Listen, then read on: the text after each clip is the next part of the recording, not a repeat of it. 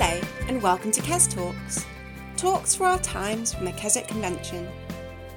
This week we're making available to you all the talks from Virtually Keswick Convention, the online event held in 2020 in place of the annual summer convention in Keswick. This means you can easily catch up on any of the talks that you might have missed. This episode brings you the fourth evening celebration of the week by Graham Daniels on Titus 2.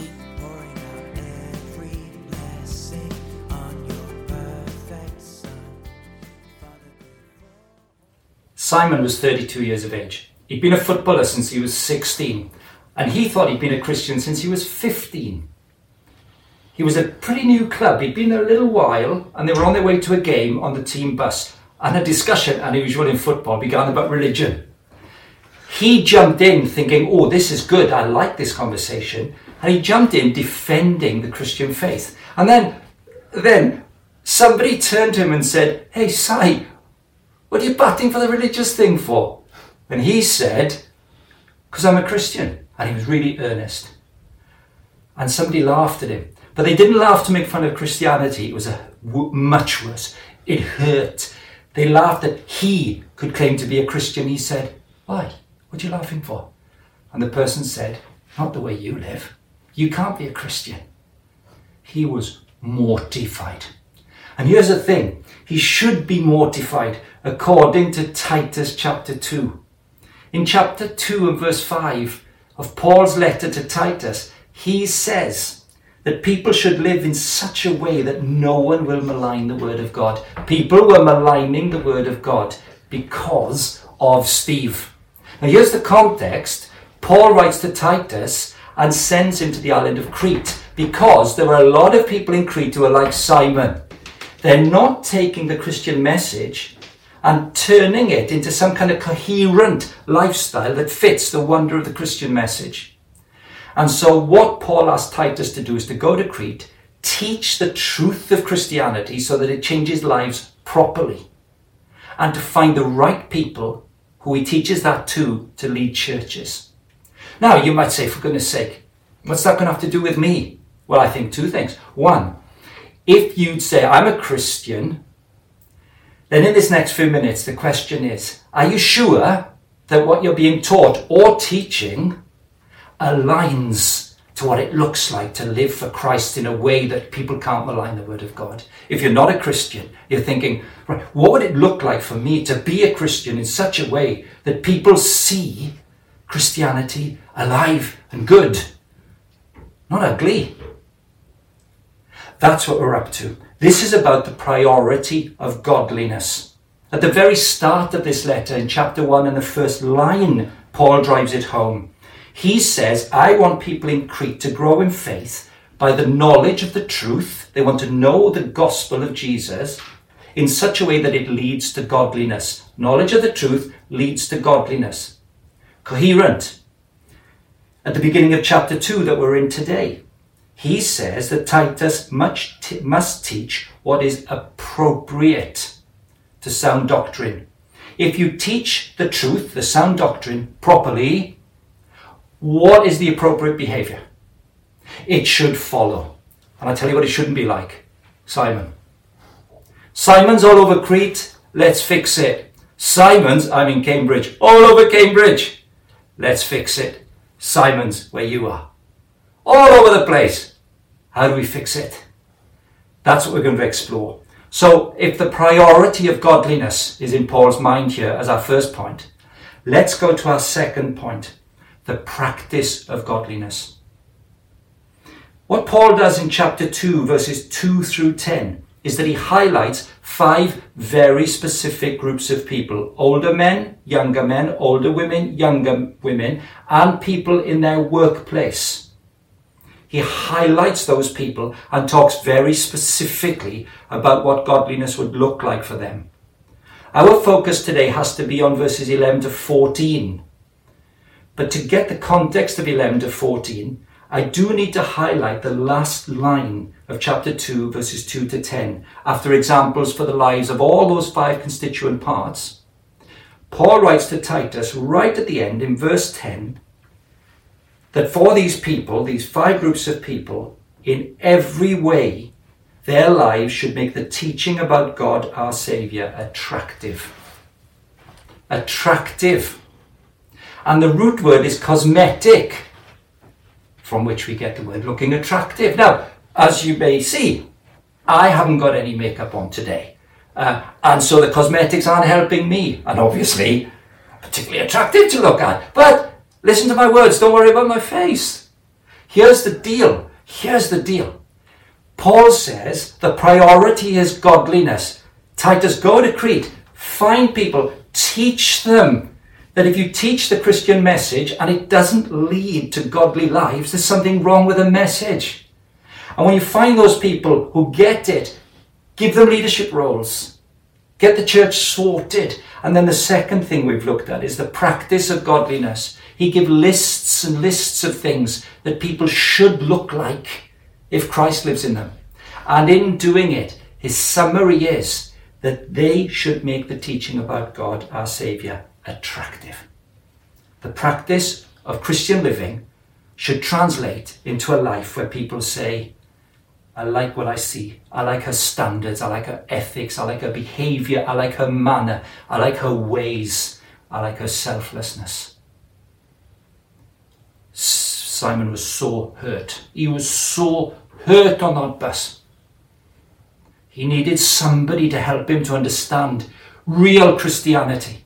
Because if he could understand real Christianity, what the real Christian message was, then he could live a life of godliness. But as we come to our third and longest part of this talk, we've moved from the priority of godliness to the practice of godliness, and now we focus for the rest of the talk on the power of godliness. Because you might be listening to this and saying, hey, whoa, stop right there. Listen, I fail all the time. I know the Christian message, but if you lived inside me or by my house or next door to me or with me, you'd see all my failures. Hey, it doesn't say the power of perfection. It says the power of godliness. What does it look like to let the Christian message change you from the inside out? That's what we're going to spend the rest of the time looking at. As Titus is ensuring coherence between Christian teaching and lifestyle, I want to take you back to Simon again. Simon's still a coach. He's been in football for 45 years, professional football. If Simon was here now, he'd say, to understand the power of godliness, come with me. Come to the field with me. You may hate sport. Come with me. Come to the court. Come to the field. You need 360-degree vision. What's behind you? What's going on in the back four? What's going on in the defence? What's going on in my own half? What's going on in the attacking half? What can I see? Where's the ball? Where are the people? What's the shape of the game? Only when you can see what's behind, around and up there, up front, then you know where you stand and how to get on with the game. Sorry if you don't like sport. But you can see it, can't you? You can see that picture, can't you? Right. How does the power of godliness work? 3 things. Here we go. Here's the first. Verse 11. For the grace of God has appeared. Thank you, Simon. Let's look back. It has appeared, that offers salvation to all people. Here's the first of 3 things that must be taught about Christianity if it is to lead to a life that is transformed by Jesus and is an authentic, godly life, even though we're not perfect. This is how it looks. We say, who has appeared in the past? Who was it? It was Christ who appeared. What did he appear to do? To offer salvation to all people. Here's the first of 3 things we must know to have the power of God in our lives right now, transforming us. These are the truths. Number 1, Jesus Christ, the Son of God, died on a cross. And when he died on a cross, he died to take the punishment for my rebellion against God. He died on my behalf. He crashed through the grave. He made me clean. He made me right with God. He paid the price I should pay. He liberated me from my bondage to enmity against God. All this happens at Calvary. That is the foundation of the Christian message. That's the truth that Titus needs to teach in Crete. And that's the truth that I need to teach today, and you, and I need to hear it. And it offers salvation. Do you see it in verse 11? To all people. Don't you love it? Not some people. Not some people. Not just the right type of people. All people. Never negotiate for where the grace of God can go. Never negotiate it. Don't think she can't be a Christian. Now, if we can look back to the cross, we've got some bearings that happened in history. God appeared in Christ to do that. Okay, are we back? Thank you, Coach. We're back on the field. We're looking which way to go now. Look forwards. Thank you, Paul. Verse 13. Look forwards to the perfecting of our salvation. If we look back to the beginning of our salvation at Calvary, we look forward to when it is perfected. When grace in the future, as well as grace in the past, becomes a reality. Let me read verse 13 to you. We wait for the blessed hope. Hope, that's our theme, isn't it, this week? Our hope. How shall we wait for our blessed hope? When we wait for the appearing, there it is again. He's appeared in the past. He appears in the future, in person. The appearing of the glory of our great God and Saviour, Jesus Christ. Jesus is coming back. The Jesus who died, who appeared, lived, died, smashed death on our behalf, sent his Spirit to live in us. He'll be back. Now get your shape in life. Now get your bearings in life. Who are you? Where do you come from? Where are you going? This is the revolution that's called the Christian gospel. And once you get to understand this gospel, and once you know the free gift of grace from Jesus Christ and his Spirit in your heart, you have a vision for the future. Look at Jesus' vision for our future. Verse 14. Our great God and Saviour Jesus Christ, who gave himself to redeem us from all wickedness. When he died on the cross, he saw our wickedness. He paid for our wickedness. He paid the penalty for it. And he said, you're free, man. You're free. Woman, man, Welsh. Free, you're free. I've freed you from slavery to wickedness. I've freed you to live. I live in you now. He gave us a vision of redemption from the slavery of sin. He set us free from those terrible, terrible, selfish, driven, hopeless things that we despair about in ourselves. He comes to live in us and says, there's a better way, son. There's a better way, he says to me. Live it. And so he redeems us from all wickedness. And he can't stop, Paul. Look at 13. And to purify for himself a people that are his very own. You see, he's going to drive it home. Redemption. Rescued from wickedness at Calvary. That's where I've come from. Where am I going? I'm going to be a guy who is totally free from sin. It'll never ever trouble me when Jesus returns. What a hope is mine. And meanwhile, he wants to purify me. He wants to live in me. He wants my vision to be on that day. And he still doesn't stop, verse 14. He wants to purify for himself a people that are his very own. I'm his. Oh my word. He dies for me. He pays the price. He sets me free. He'll come back. He's at work purifying me. I'm his. He's mine. That's who I am. Who are you? I come from there. I'm going there. He lives in me now. That's who I am. And the last clause says he wants people who are purified and eager to do what is good. Don't sit around saying, I'm a Christian. I believe he died for me. I believe he beat death. I believe his Spirit lives in me. I believe I'm going to see him one day. Not enough. Not enough. Listen to what Paul says. Eager to do what is good. Change the world. That's the brilliant hope of the Christian. Change the world in Crete, Titus. In Cambridge, in the world of sport, Daniels. Where's yours? Change the world by the power of Jesus. And that's why when you've got a picture of the world, what's the gospel? What he did. What he's going to do when he comes again. Right now, verse 12. Present grace. Right now, verse 12. It is God's grace that teaches us to say no to ungodliness and worldly passions, and to live self-controlled, upright, and godly lives in this present age, right now. If we know the past and we have hope for the future, a certain hope that we will meet Christ and he'll be thrilled with the vision that we worked out in this life, then right now, can you see how obvious it feels now? No to ungodliness. No, when I'm confronted with ungodliness, I say, but what has he done? What has he done to rescue me and liberate me? He has given his life for me and he lives in me. What is his plan for when I die or when he comes back? It's that he'll embrace me and say, Graham, good man. I lived in you. My grace purified you. You collaborated. You allowed me to work in you. You were eager to work out the plan I had for you. Hiya, come here, my son. You see, once you look 360 degrees around life like that, you think, I'm saying no. I can't live in such a way that I say, well, I'm a Christian and I don't care. You can't not care. It is the gospel that transforms the life of a human being for the glory of God.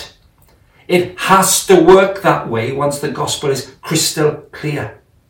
Right now, I'm going to choose Christ's way when it really counts. Well, friends, let's draw this in. What we've aimed to look at tonight, in the hope of the appearing of Jesus Christ, is the priority of godliness. Paul, teach the Cretans, find the leaders of the churches in Crete who will teach clearly that the Christian gospel will lead to a lifestyle, a high caliber lifestyle. And so make sure, Paul, that people in Crete and Cambridge and Keswick, make sure that when you teach the gospel, they can't stop themselves from being attractive, verse 10. It's very hard to malign them, verse 5. If that's the priority, and if the practice works like that, no maligning, godliness that is lovely to observe. The big deal tonight has been, what's the power for that? And the power for godliness is the gospel. That's why at Keswick we teach the gospel, the historic, wonderful gospel of Christ as revealed in Scripture. We know it saves us and it prepares us for the future and it gives us a vision for life, and we are eager to live for Christ, and by his power we will say no to ungodliness and yes to the things of Christ. That's who we are. That's what we're for. I can't go without telling you about Simon. He was 32 when he came into the story, wasn't he? Oh, listen, seriously. Lockdown just ended. I've got to tell you a story that took 3 weeks to unfold, right in the middle of lockdown. Before I tell you it, let me tell you what happened to Simon. He was so despairing that he thought he was a Christian, and people laughed at his claim. Such a gap between what even they understood about Christianity and his lifestyle, that he tried to think of anyone he knew who was a Christian. And he remembered one guy who had sold him his pension as a young professional footballer. And whenever anyone talked about this guy, they said he was a Christian and he had a high bar and was deeply respected for his integrity and his manner. So he tracked the guy's number and phoned him up and said the story, told him the story. I tried to talk about Christianity. I think I'm a Christian. They laughed because of the way I live. What do I do? And the man said to him, where do you live? I know somebody in your city. I'll introduce you. I'll put you in touch with each other. You two have a chat. He'll explain the Christian gospel to you. At 32 years of age, Simon heard the Christian gospel clearly for the first time in his life. What Christ had done for him. how Christ had paid his penalty, how Christ had liberated him, set him free, how Christ would return for him one day, and what that meant for a vision for life now, to live in a way where Christ was at the centre, transforming his life in football. He says he got converted to Christ in those couple of weeks. Lockdown. Week 1. Whole bunch of professional footballers coming to a Zoom meeting because no one's at work. Many have never met each other, so people are introducing themselves to each other in the call. One young man says this: well, I started getting interested in Christianity when I played for a certain club, and the academy manager was called Simon. This was 3 years ago, says the boy. Simon was a marvellous coach, but more than that, he was an incredible guy. He had the highest professional standards for us and for himself, but he oozed integrity. He was a great guy. And somebody said to me, he's a Christian, your coach. I asked Simon about Jesus. I asked him about Christianity, he says. And he helped me to understand the Christian message. It's changed my life for the last 3 years. I am telling you now, the following week, somebody else joined the call, 20 or 30 boys in, new boys say something about themselves. You know what's coming, don't you? Well, 5 years ago, I was an apprentice at such and such a club, and the head of the academy was called Simon. Same guy, same story, same vibrancy, same linking of the message of Jesus to the behaviour of the Christian.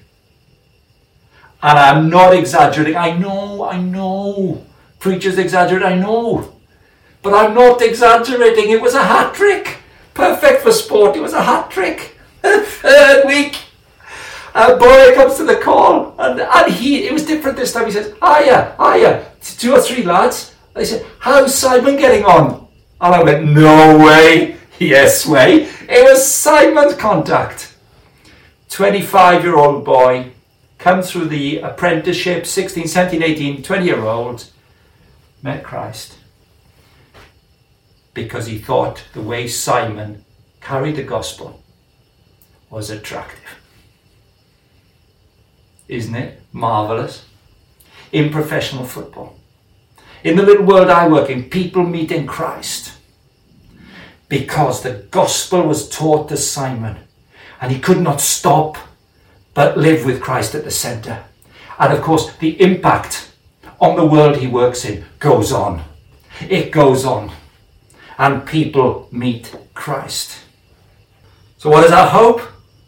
Christ alone. Christ alone is our hope. The Christ who died for us and smashed death. The Christ who will return to own us on that final day. The Christ who lives in us right now.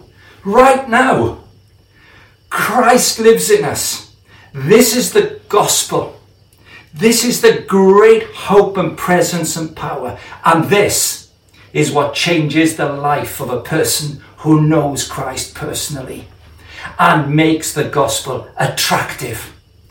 What is our hope tonight? Easy. May I know your power to live. Lord, may your godliness flood through me. May the attraction of Jesus who lives in me reach people for himself and give me life today. May it be so, Lord. May it be so, Lord. Amen.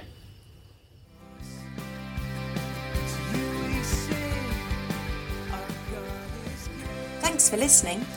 Talks from Virtually Keswick Convention are all being made available through Kes Talks. You can access them through iTunes and Spotify, as well as your favourite podcasting apps. You can also watch the sessions via the Keswick Convention YouTube channel or by visiting the Virtually Keswick website at vkc.keswickministries.org.